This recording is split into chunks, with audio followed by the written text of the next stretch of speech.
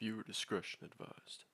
Podcast may include graphic content, violence, substance use, and foul language. I recite the stories in this show as they are written to the word, with the only exception being if grammatical errors need corrected. Thank you for watching.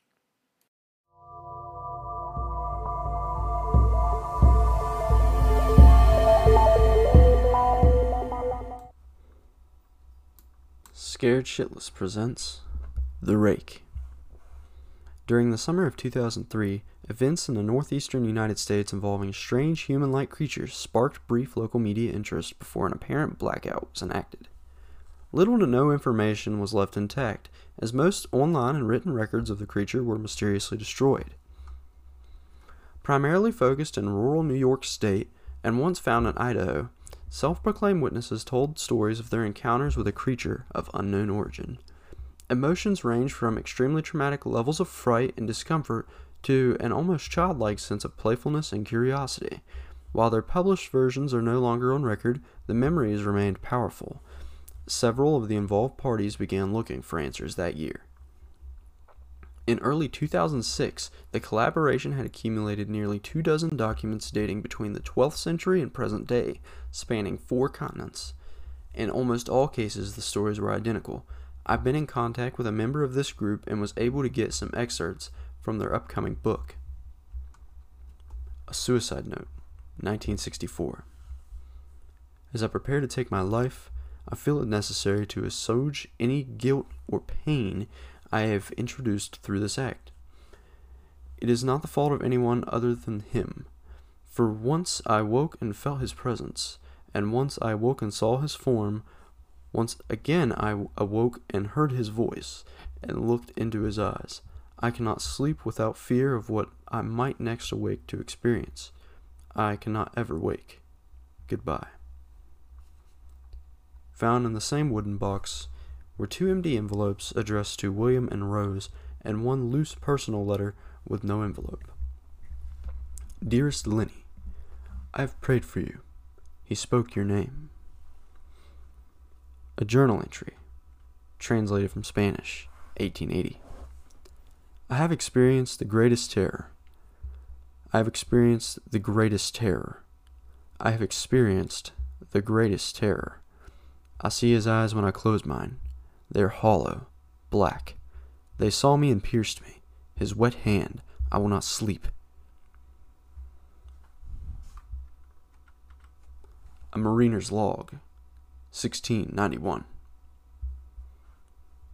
He came to me in my sleep. From the foot of the bed I felt a sensation. He took everything. We must return to England. We shall not return here at the request of the Rake. From a witness, 2006. 3 years ago, I had just returned from a trip from Niagara Falls with my family for the 4th of July. We were all very exhausted after a long day of driving, so my husband and I put the kids to bed and called it a night. At about 4 a.m., I woke up thinking my husband had gotten up to use the restroom. I used the moment to steal back the sheets, only to wake him in the process. I apologized and told him I thought he'd got out of bed. When he turned to face me, he gasps and pulled his feet up from the end of the bed so quickly his knee almost knocked me out of the bed. He then grabbed me and said nothing. After adjusting to the dark for half a second, I was able to see what caused the strange reaction. At the foot of the bed, sitting and facing away from us, there was what appeared to be a naked man, or a large hairless dog of some sort. Its body position was disturbing and unnatural, as if it had been hit by a car or something. For some reason, I was not instantly frightened by it, but more concerned as to its condition. At this point, I was somewhat under the assumption that we were supposed to help him. My husband was peering over his arm and knee, tucked into the fetal position, occasionally glancing at me before returning to the creature. In a flurry of motion, the creature scrambled around the side of the bed, and then crawled quickly, in a flailing sort of motion, right along the bed until it was less than a foot from my husband's face. The creature was completely silent for about 30 seconds, or probably closer than 5, it just seemed like a while, just looking at my husband. The creature then placed its hand on his knee and ran into the hallway, leading to the kids' rooms. I screamed and ran for the light switch, planning to stop him before he hurt my children. When I got to the hallway, the light from the bedroom was enough to see it crouching and hunched over about 20 feet away. He turned around and looked directly at me, covered in blood. I flipped the switch on in the hall and saw my daughter Clara. The creature ran down the stairs while my husband and I rushed to help our daughter. She was very badly injured and spoke only once more in her short life. She said, "He is the Rake." My husband drove his car into the lake that night. While rushing our daughter to the hospital, they did not survive. Being a small town, news got around pretty quickly. The police were helpful at first, and the local newspaper took a lot of interest as well. However, the story was never published, and the local television news never followed up either. After several months, my son Justin and I stayed in a hotel near my parents' house. After we decided to return home, I began looking for answers myself. I eventually located a man in the next town over who had a similar story. We got in contact and began talking about our experiences. He knew of 2 other people in New York who had seen the creature we now referred to as the Rake. It took the 4 of us about 2 solid years of hunting on the internet and writing letters to come up with a small collection of what we believed to be accounts of the Rake. None of them gave any details, history, or follow-up. One journal entry involving the creature in its first 3 pages and never mentioned it again. A ship's log explained nothing of the encounter, saying only that they were told to leave by the Rake. That was the last entry in the log. There were, however, many instances where the creature's visit was one of a series of visits with the same person. Multiple people also mentioned being spoken to, my daughter included. This led us to wonder if the Rake had visited any of us, before our last encounter. I set up a digital recorder near my bed and left it running all night, every night, for 2 weeks. I would tediously scan through the sounds of me rolling around in my bed each day when I woke up. By the second week, I was quite used to the occasional sound of some sleep. While blurring through the recording at 8 times the normal speed, this still took almost an hour every day. On the first day of the 3rd week, I thought I heard something different. What I found was a shrill voice. It was the Rake. I can't listen to it long enough to even begin to transcribe it. I haven't let anyone listen to it yet. All I know is that I've heard it before, and now I believe that it spoke when it was sitting in front of my husband. I don't remember hearing anything at the time, but for some reason, on the voice recorder, the voice immediately brings me back to that moment. The thoughts must have gone through my daughter's head, make me very upset. I have not seen the Rake since he ruined my life, but I know that he has been in my room while I slept. I know in fear that one night I'll wake up again to see him staring at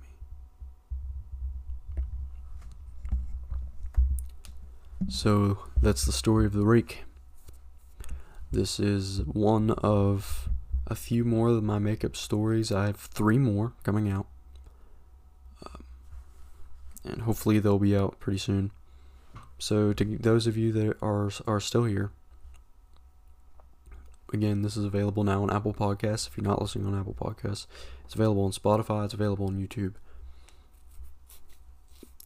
This picture up at the top, if you're watching on YouTube, and it'll also be the thumbnail. This is the Rake. This is what the creature is alleged to look like.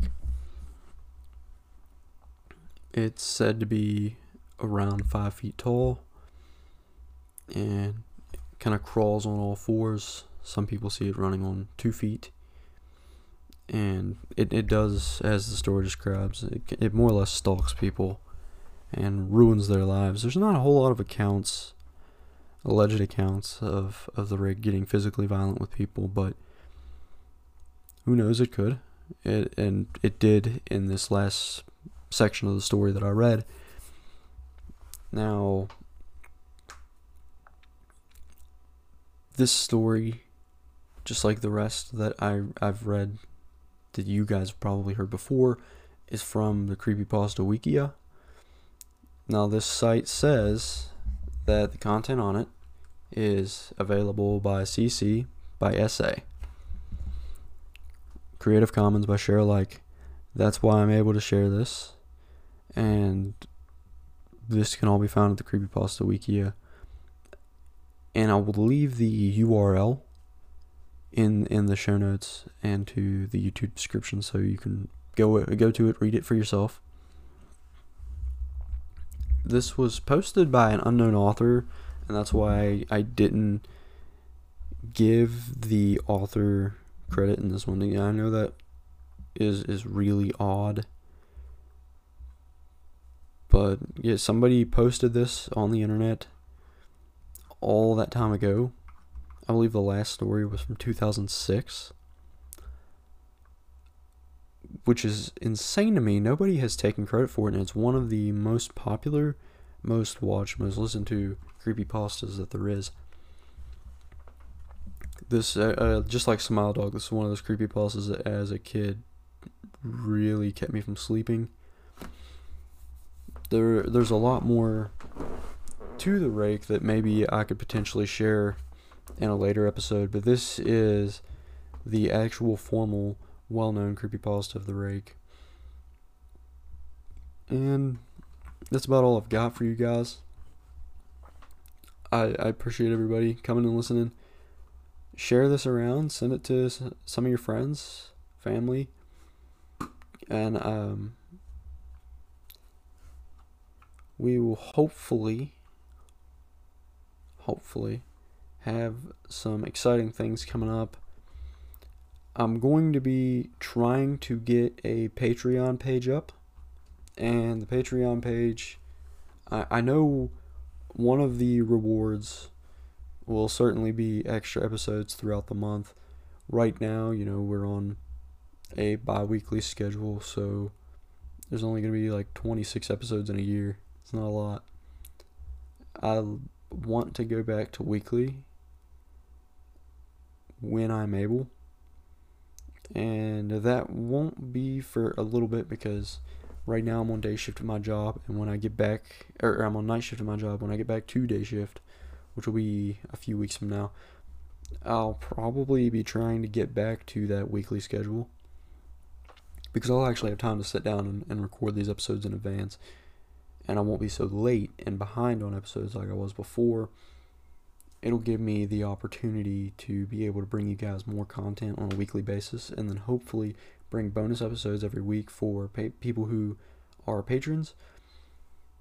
Also, again, share this around. I am getting close. I'm about halfway to the goal that I need on streaming services, those being Spotify, Apple Podcasts. I'll try to get it on Amazon Music and a few other platforms relatively soon. I can't promise anything, but that is more or less what we're gunning for there.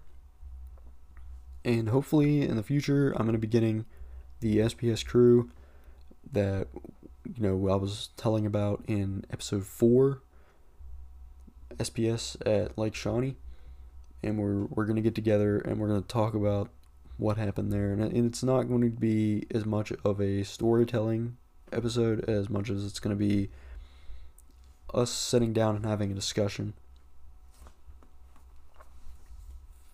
And we're going to talk about, the things that I missed, their points of view, and the stuff that was going on when they were there. Not as much as what did Donnie seen here. The first episode was focused on my own sights and sounds and that of the like, but I'm really excited for that to come up. So stay tuned, guys, and be scared shitless.